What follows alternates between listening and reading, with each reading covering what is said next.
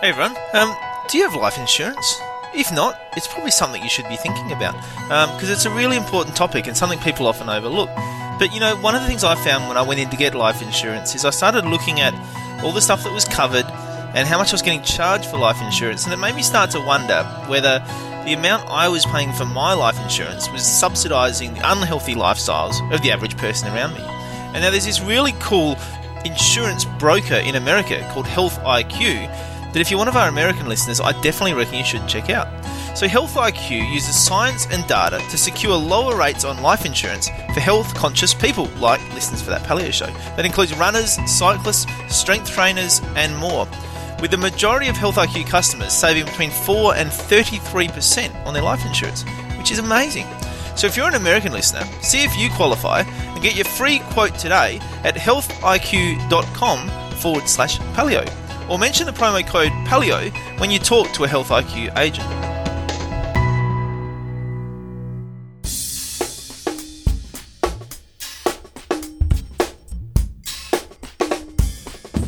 TheWellnessCouch.com, streaming wellness into your lives. Sit back, light the fire, kick your shoes off, because it's time for That Paleo Show with your favourite caveman, Brett Hill. Welcome to That Paleo Show, making the paleo lifestyle easy and accessible for everyone. I'm Dr. Brett Hill, and this week I'm joined by Aaron Farmer. Aaron has an amazing story to share with us, and perhaps even more amazing before and after pictures to share with us, which I'm sure I'll post some links to on the show notes as well. But he says that he was always a fat kid, fat in junior high, fat in high school, fat in his wedding pictures, and got fatter as the years went on. He eventually surpassed the weight that his scales were able to measure, which was 250 pounds, and thought that maybe he was 20 pounds over that. When he finally got around to measuring himself at the gym where he could measure higher weights, he realised he was actually 400 pounds, which for those in Australia is just under 200 kilos. Even more shockingly, he went to get his blood pressure measured, and instead of being 120/80, it was something like 220, or perhaps even a little bit higher. He tried various things to try and get his weight back in shape. He watched Fat, Sick and Nearly Dead and decided to go on a juice fast, through which he lost about 80 pounds, but wasn't particularly happy with the way he felt, how hungry he was, and the strength that he had remaining. And it wasn't until he discovered Robert Lustig and started looking at the sugar in his diet that he really started to make a massive difference. So, Aaron, welcome to the show, mate. Hey, thank you, Dr. Hill. I'm glad you've got me on. Mate, it's going to be great. I'm looking forward to sharing this story. I'm always amazed by these kind of stories and these kind of transitions. So, tell us a little bit about, Aaron, how did we get to the stage where you were at 400 pounds? Well, I have no idea. It just, weight creeps on. I've always been a fat kid, like you said, just growing up fat, got married fat, and but not 400 pounds fat. I just slowly got fatter, and I'd always done different things to try to lose weight, but nothing ever stuck. The one that I actually invested a lot of time and energy, and you mentioned watching Fat, Sick and Nearly Dead. And I thought, I'm going to go on this juice fast, and I watched that documentary. I had Amazon Prime at the time, so we primed a juicer. It was in the house the next day. Bought a bunch of fruits and vegetables and was juicing, and that you lose a lot of weight when you don't eat solid food. I probably didn't eat solid food for a month to 6 weeks, and lost a lot of weight, but had no energy. I was sleeping and napping, and was trying to work out too. And I remember specifically this one time that I was swimming laps, and I did not have enough strength to put my arm back over my head for another stroke, and I just kind of floated there in the pool, and got my strength back together enough to get to the edge of the pool and pull myself out and just go home. And that was when I threw a chicken breast in the in the frying pan and just had to have some food, some protein. And that was pretty much the end of that. And of course, as soon as you quit something like that, the weight all comes rushing back, as fast as you took it off, really. And this was the story of my life. Just these long cycles of desperately trying to lose weight, followed up by a time when you're just kind of, well, I'm just meant to be fat. This is who I am, and there's nothing that I can do to fix it, because nothing that I tried worked long term.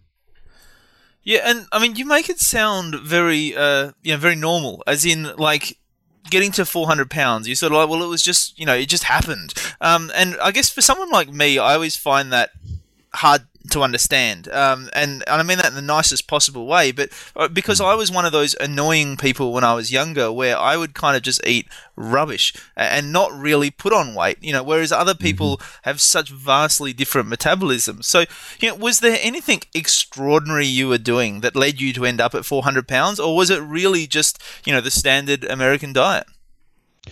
No, I don't think I was doing anything particularly, out of the ordinary, other than, I would eat fast food 5 or 6 times a week. It was a normal lunch. You're out running around, you just grab some McDonald's or something. And I'd switched over to diet drinks. I'd switched over to Diet Coke because, I thought that was healthier than the full sugar Cokes, and I had taken what I thought were small steps towards, my health, but, weight creeps, weight just creeps. And, it took me 40 years basically to get to 400 pounds, but it just creeps on, and you take small steps to try to get it off. But when you have a metabolism as torn up as mine, and I had 4 kids, you're trying to get them raised, and you just don't have time to take care of yourself. I try to exercise, maybe walk around the block a bit, but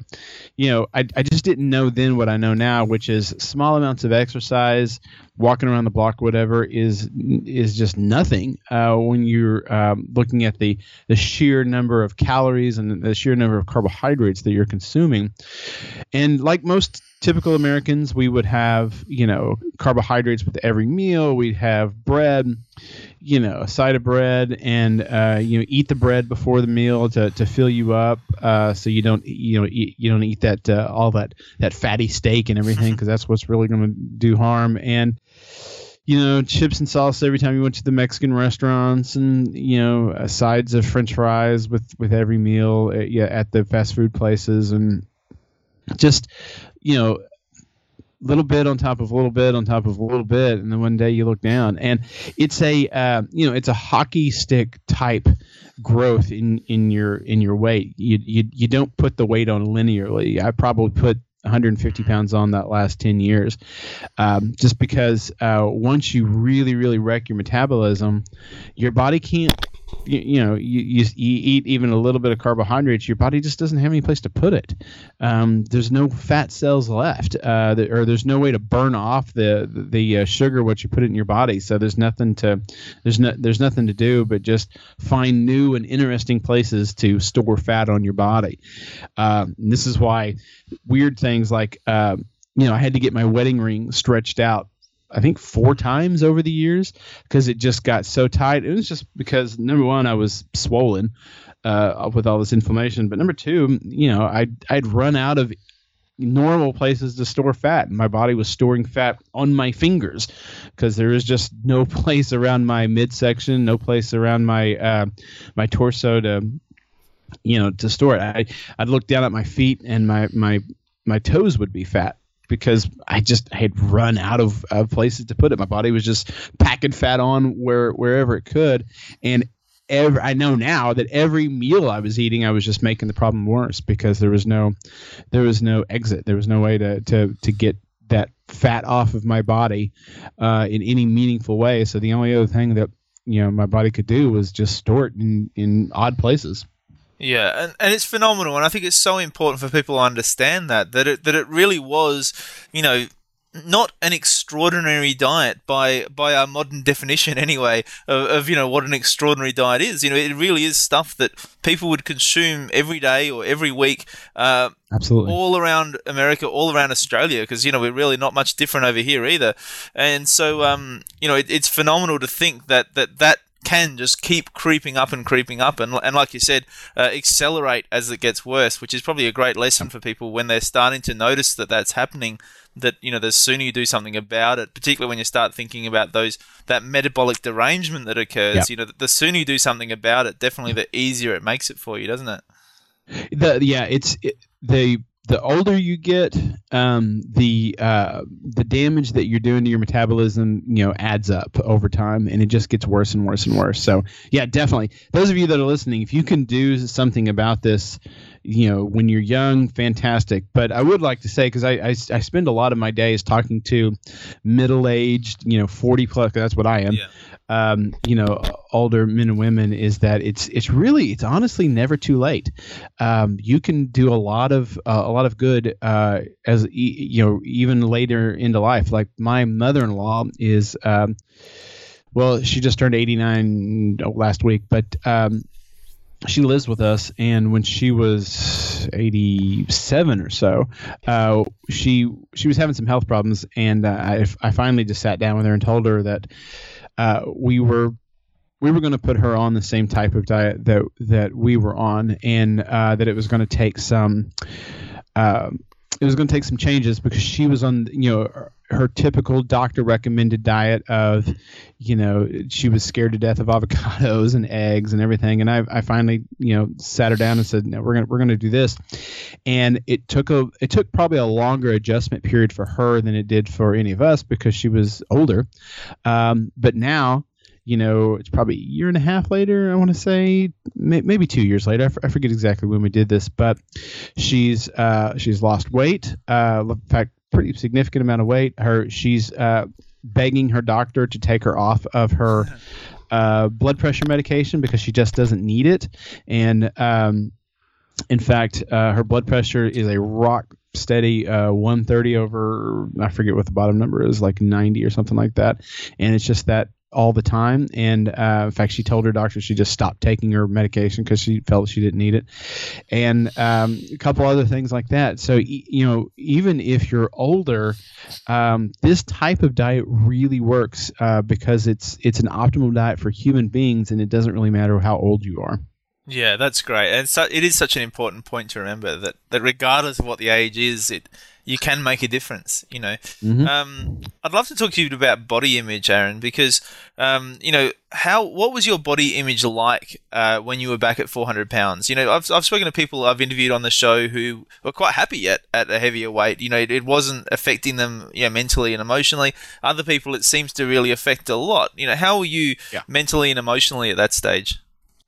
Yeah, I read an article years ago that one of the differences between men and women is that women will routinely go into bouts of depression when they have puffy ankles, where men can, you know, have stomachs big enough to, you know, to land airplanes on, and we're perfectly fine with it.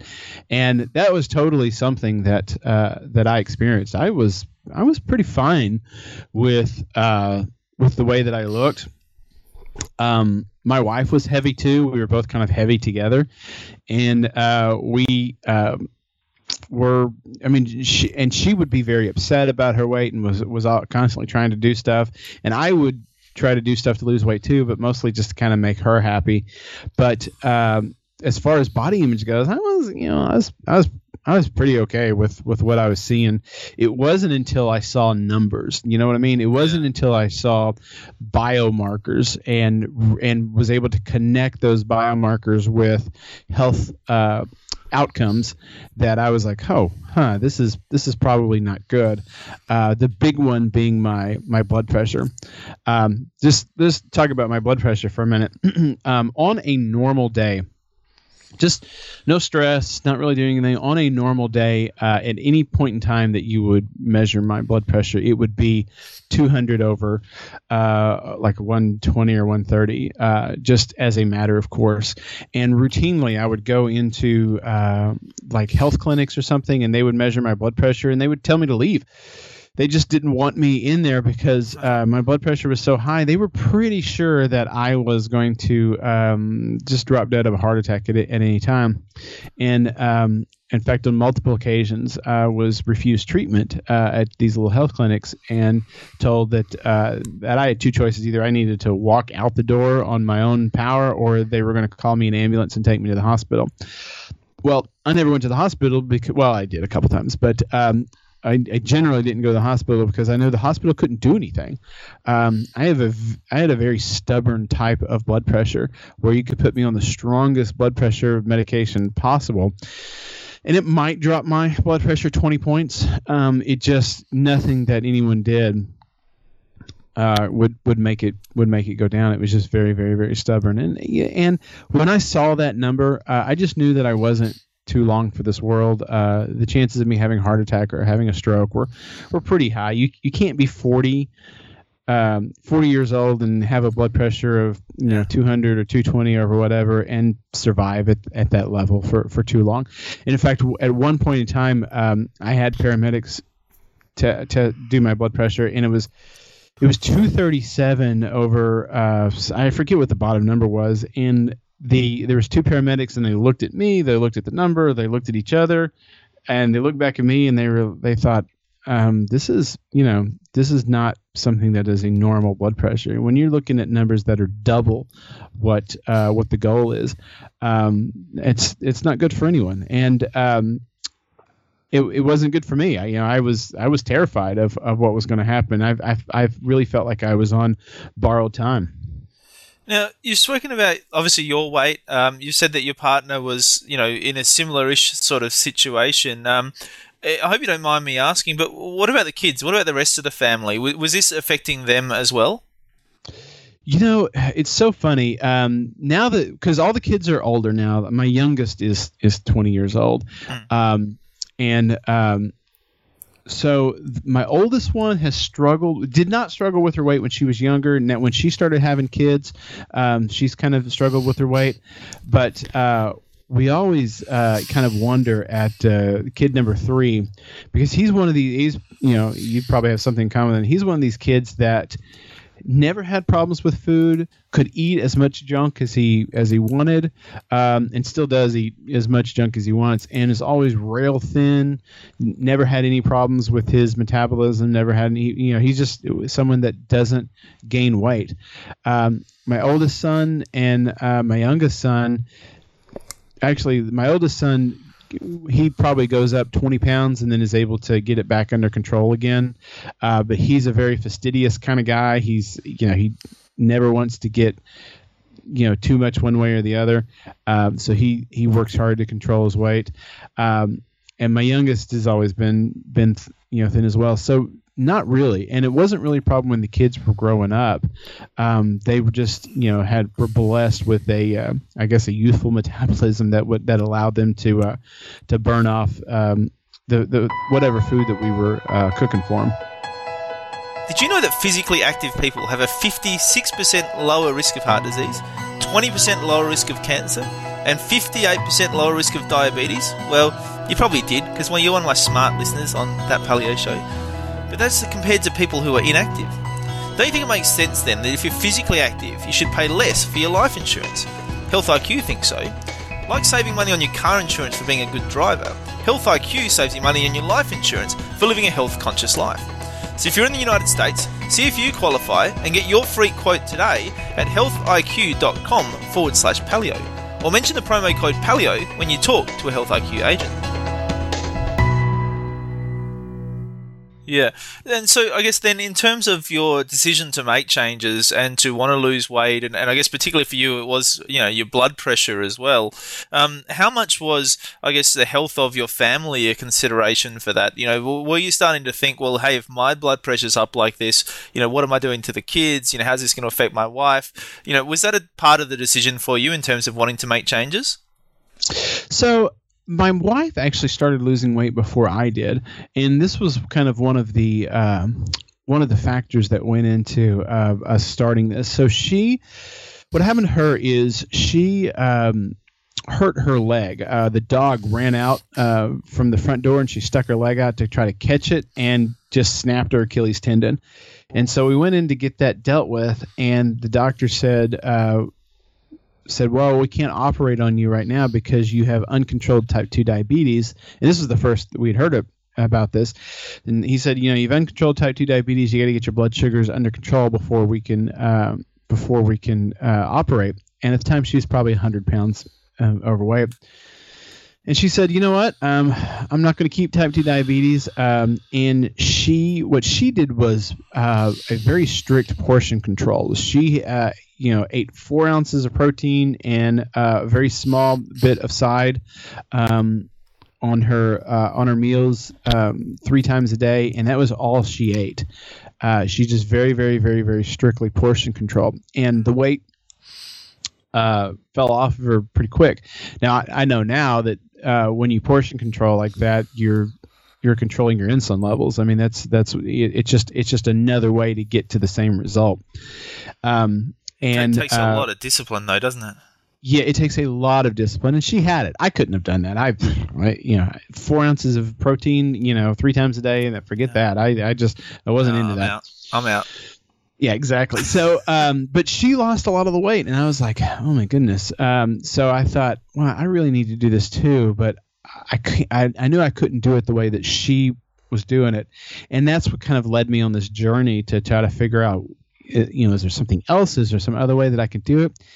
And I just kind of stumbled upon, all in the same week or two, I stumbled upon a podcast. I don't know if you know Vinny Tortorich, but listen to his podcast, and he's all about no sugars and no grains. And at the same time, he had mentioned Dr. Lustig's book, Fat Chance, and so I picked that up and was reading that.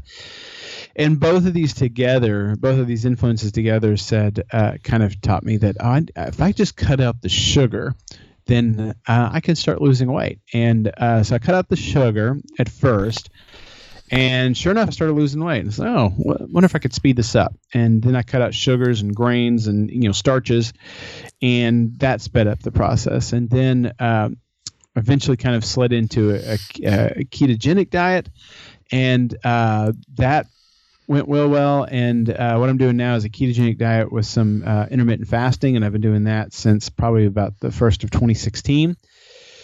And all of these influences together just got me to the point where I slowly lost the 200 pounds, and piece by piece and inch by inch, the weight started coming off, the blood pressure started coming down. I was diagnosed with metabolic syndrome, and that slowly went away. My blood lipid numbers got back into control, and little by little, I was able to see these really big steps towards health. My size 60 pants, which I have no idea if Australians use the same numbers that we Americans do, but basically my waist was 60 inches around, which are just these massive pants. Yeah. Same measurements. Yeah. Same measurements. Okay. And to see those go down to like 45 and then 40 and then down to whatever it is now, which is something like 32s or maybe 34s. I forget which. But I do know that I need to. I've gone through 2 belts, and I was looking the other day. I'm on the last notch in the last belt that I bought. So it's time for a new belt now as well. And it's probably time for a new pair of pants too, because my pants are getting loose. So you just, the weight comes off, and you see these changes over and over and over, little by little. You see these huge changes happen, and I'm a big believer in just doing what you need to do to lower your insulin levels, and I really think that's the key. There's other factors, there's other things that can go into it, but man, if you don't do anything other than just get your insulin levels low, if you're morbidly obese and you're trying to conquer that particular work on keeping your insulin levels chronically low, you're going to see some huge benefits. It doesn't all come off at once. I can tell you, it took me 3.5 years, almost 4 years, to lose 200 pounds and to fix all of the other issues that I was struggling with. But it works. It works if you just allow those insulin levels to come down and let your body fix itself. Yeah, and I guess it's important to understand that kind of flies in the face of a lot of advice people will get around their insulin levels. People are commonly told to go on, an insulin controlling diet, which means having, sugars and carbs on a regular basis in order to stop their insulin from spiking and troughing and that sort of stuff. And so, people are often told to eat carbs on a regular basis in order to keep their insulin levels constant. But what you're talking about is totally different to that. Yeah, basically, when it comes to your health, there are 3 organs that you really need to, or it comes to weight loss, I guess you should say. There are 3 organs that you really need to focus on and remove the stress from them. It's your pancreas, it's your liver, and it's your adrenals. And if you can just work on reducing the stress on those 3 organs, you're gonna have some big success in your weight. And when we're talking about your pancreas, it's just your pancreas's job is to secrete insulin. So if you can give your pancreas as little as possible to do, and just throughout the day that it just puts out a very basal amount of insulin, a very small amount that you kind of need to survive, but don't make it put out insulin to cover these huge spikes of blood sugar that you're putting into your body. You're gonna some big changes in the way that your body looks, because you're giving your pancreas a break. You're not, especially if you have type 2 diabetes, you've worn out your pancreas at this point. You've just blown it out. And you've probably killed some beta cells, and it's probably not as healthy. It's probably not as able to do its job as it was 10 years ago. Well, give it a break. Stop eating those carbohydrates that are forcing it to continue to put out insulin, and just let it rest and see what happens to your body. And then when it comes to your liver, your liver is really, really good at processing dietary fat, and it's really good at processing carbohydrates, but it's terrible at processing both at the same time. And it basically has to pick and choose. It can process the fat that you're eating or process the carbohydrates, but if you try to make it do both at the same time, it just can't do that. It has a hard time. So this is why, eating a standard American diet that's high in both fat and carbohydrates will lead to non-alcoholic fatty liver disease and all kinds of, elevated liver enzymes and everything. You're just asking it to do too much. So pick one, and this is why vegans lose weight, and they're eating foods that are spiking their insulin, but they'll typically lose weight because they're reducing the stress on their liver, because they're not eating any dietary fat. Now, if you're a vegan, long term, boy, that leads to some really odd nutritional deficiencies. So I definitely wouldn't recommend it. But for weight loss, it works. But and it's because you're reducing that stress in your liver. So get a diet that focuses on all 3 of those, that focuses on reducing the stress on your pancreas, reducing the stress on your liver, and then reduce the stress on your adrenals by controlling your stress and your cortisol levels, and whatever that is, meditation, exercise, whatever it is that'll do that. And you're going to see some really, really, really huge success, because your weight loss is controlled more by hormones than it is calories. And if you can just get your hormones into place, especially your liver enzymes, your insulin output, your cortisol levels and stress hormones, and get all those back where they should be, your body can go, oh, okay, I can start fixing myself. I can start repairing the damage that has been done, and you're gonna see huge results. So let's talk a bit about sugar, because I think it's really important to have this conversation. I know my father-in-law has just gone on a low-carb diet, and one of the things he's found is just, it's amazing to start looking at where sugar is. And I think a lot of people, think of sugar, they think of table sugar, but they don't necessarily have the understanding of just how much sugar is in how many products. I mean, I think it's gotten better over the last 5 or 10 years, but I still think a lot of people don't realize how much just everyday products, how much sugar actually exists in them. What were the biggest surprises and shocks for you when you started figuring this out? Well, I'll never forget the first time I realized that I was in trouble, because I didn't understand where the sugar was. And so this was my first sugar-free meal. And at this time, I was just cutting out sugar. So my first sugar-free meal, I'd worked hard on it, and I forget what the whole meal was. It was probably hamburgers. But the side dish that I made was I had baked some French fries. So this is before I really understood about insulin levels, but I had baked some French fries, so it was going to be sugar free. And I had the little jar of garlic salt in the pantry, and I picked it up and sprinkled some garlic salt on my French fries, and I thought, you know what, I really need to get into the habit of reading the ingredients of everything that I eat. And so as I'm kind of eating the French fries, I pick the garlic salt up and I turn it over and read the ingredients, and was shocked to see that the ingredients were salt, sugar, and then garlic powder. So garlic wasn't even, it was the last ingredient. And I thought, oh my goodness, they're putting sugar in in my seasoning. And then I went and I started pulling out all of the different seasonings that I had in the pantry, and I ended up having to, because almost every seasoning blend that I had purchased had sugar in it as one of the ingredients. Now, I don't know if they're using sugar as a filler because it's cheaper than garlic and salt, or if they're thinking that it's changing the flavor profile, or I don't know why they do that. But I found it really difficult to find seasoning. In fact, I don't even use seasoning blends anymore because they're so tricky.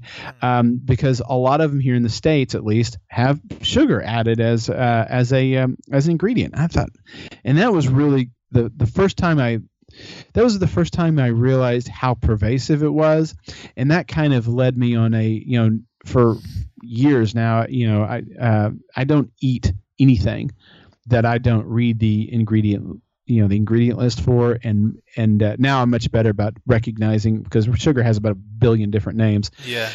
Recognizing what all those names of sugar in. But the easiest way to do that is if you want to eat something and you turn it over and you read the ingredients list on the back, if it has an ingredients list, just put it back down. It's just not, the chances of it having some kind of sugar added are pretty good if it has an ingredients list. You'd be much better off just sticking with whole ingredients, vegetables, meat, mostly meat, a lot of meat, dairy, and products that are one or maybe two ingredients. And if you want something that is a more processed type of food, get an ingredient or get a recipe and make it yourself. So there's a lot of things that I eat that they're just really easy to make myself. If I want pickles, I have a way to make pickles. If I want sauerkraut, I have a way to make sauerkraut. If I want mayonnaise, I have a way to make mayonnaise. Although I have to say that about 6 months ago, I discovered Paleo Kitchen mayonnaise or Primal Kitchen mayonnaise, and that might be the greatest product that has ever been invented. That is so good. So if anyone out there hasn't tried Primal Kitchen mayonnaise, you got to try it. And the Primal Kitchen ranch dressing too, because I've gone without ranch dressing for a long time because it's impossible to find a ranch dressing that doesn't have like canola oil in it or something. But the Primal Kitchen ranch dressing and the Primal Kitchen, I'm a huge fan of those products, and I think that they're amazing. And so there's I've discovered a few kind of processed products like the Primal Kitchen, things over the years that I'll eat. But mostly if I want a food that requires a little bit more work, I'll just put that work into my food and make it myself from whole ingredients. And I think that's something that definitely gets easier and better as time goes on. When you first start on any sort of diet, you sort of almost have to chuck out all your old recipes, all your old go-to, ingredients that you used to use. But over time, you just gradually start finding more and more and often easier and easier recipes to make those basics. And I know for you, bread was a big one. We're almost out of time, but I'd love you to just talk quickly about bread, because that was a big one for you, I think. And for a lot of people, they miss their bread. So what did you do in that space? Well, at the beginning, I'll tell you what I did was I found a recipe for a bread that didn't use any fructose in it, that used some kind of malt, something or another, but it was just a glucose agent to help the yeast rise. Yep. and bought a bread machine, and we were making this sugar-free bread, for a long time. And eventually I was like, when I really discovered that it's not so much the sugar as it is the insulin. And while it's great that I had cut the sugar out of the bread, it's, the grains in the bread were causing our own issues. And we kind of had to put our bread maker up on a shelf, and we haven't used it in a couple of years. But my wife makes a really, really good loaf of bread that is mostly almond meal. And I'm trying to think of I couldn't tell you the recipe to save my life, but it's a really tasty loaf of bread, and we don't eat it very often. But about once a month or so, we'll go buy some almond meal and make a loaf of bread, and that's what she has with her breakfast every once in a while, because it holds up to butter and holds up to toasting and things like that. In fact, that almond meal products like that are pretty handy substitutes for bread. In fact, tonight, as soon as I get off the call with you, I'm gonna go mix some almond meal with a couple eggs and some cheddar cheese and mash it out flat and make some fathead pizza because I've got my grandson here tonight. So there are always things that you can do. If you really, really want bread, there are breads that you can make that won't make you fat. That's so cool, and I love the fact that you're inspiring the next generation and able to share that with them now too. So it's awesome to think that you're now getting, not only the kids but even the grandkids involved in the journey. So, hey, listen, Aaron, this episode is going to come out just after the start of the new year. It's going to be in the middle of January sometime when this comes out, and a lot of people are going to be thinking about doing a bit of a New Year's resolution, maybe a bit of a reset for the new year, maybe wanting to get a bit healthier for summer. All those sort of things often come out at this time of year. So, obviously people can find out more about you by heading to your website, which is mysugarfreejourney.com. They can see lots of pictures and lots of information on Instagram and Twitter at mysugarfreejourney, and the journey is abbreviated. It's just JRNY on each of those handles. But you've also got a 28-day restart program for people. mysugarfreejourney.com/28day. Can you just very briefly tell people what they can expect to find on that program? Sure. What I needed to do is as the number of people that I was talking to was growing, what I really needed to do was create a program that did everything but chew their food for them and eat them. So I knew I needed meal plans, and I knew I needed a support group, and I knew I needed a way to connect with these people that needed to lose weight. And so what I did was I made our 28-day program, and what you get is a weekly ketogenic meal plan. And the ketogenic meal plans are low carb. So if you're just trying to cut out carbs, you're just trying to do paleo, these work fine for that as well. So you get a weekly meal plan. You get access to a support group, Facebook support group with a bunch of other people in there all trying to lose weight and repair their health. And you can ask questions. But the big thing that you get is every night at 8 p.m. time, I go on for about a half an hour and do a 30-minute live Facebook live video, and I cover one specific topic, but I'm there answering questions and giving encouragement and whatever.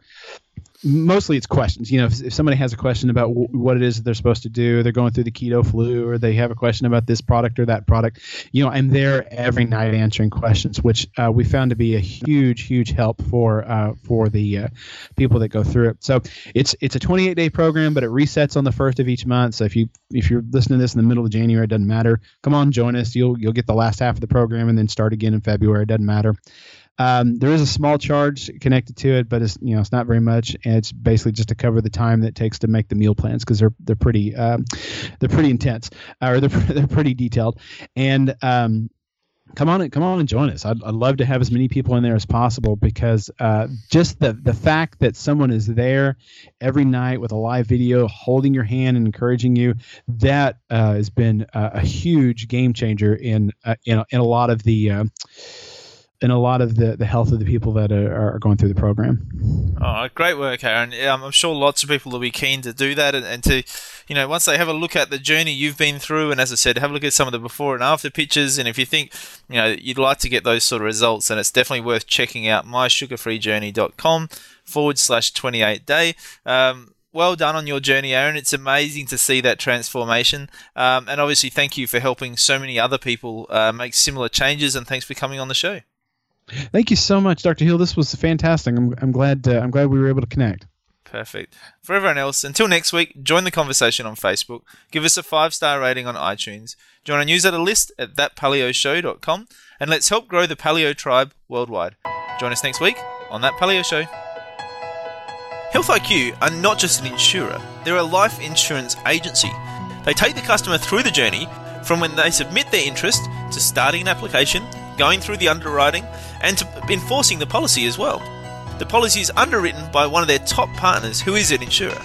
So if you're in the US, see if you qualify and get your free quote today at healthiq.com/paleo, or mention the code PALEO when you talk to your Health IQ agent.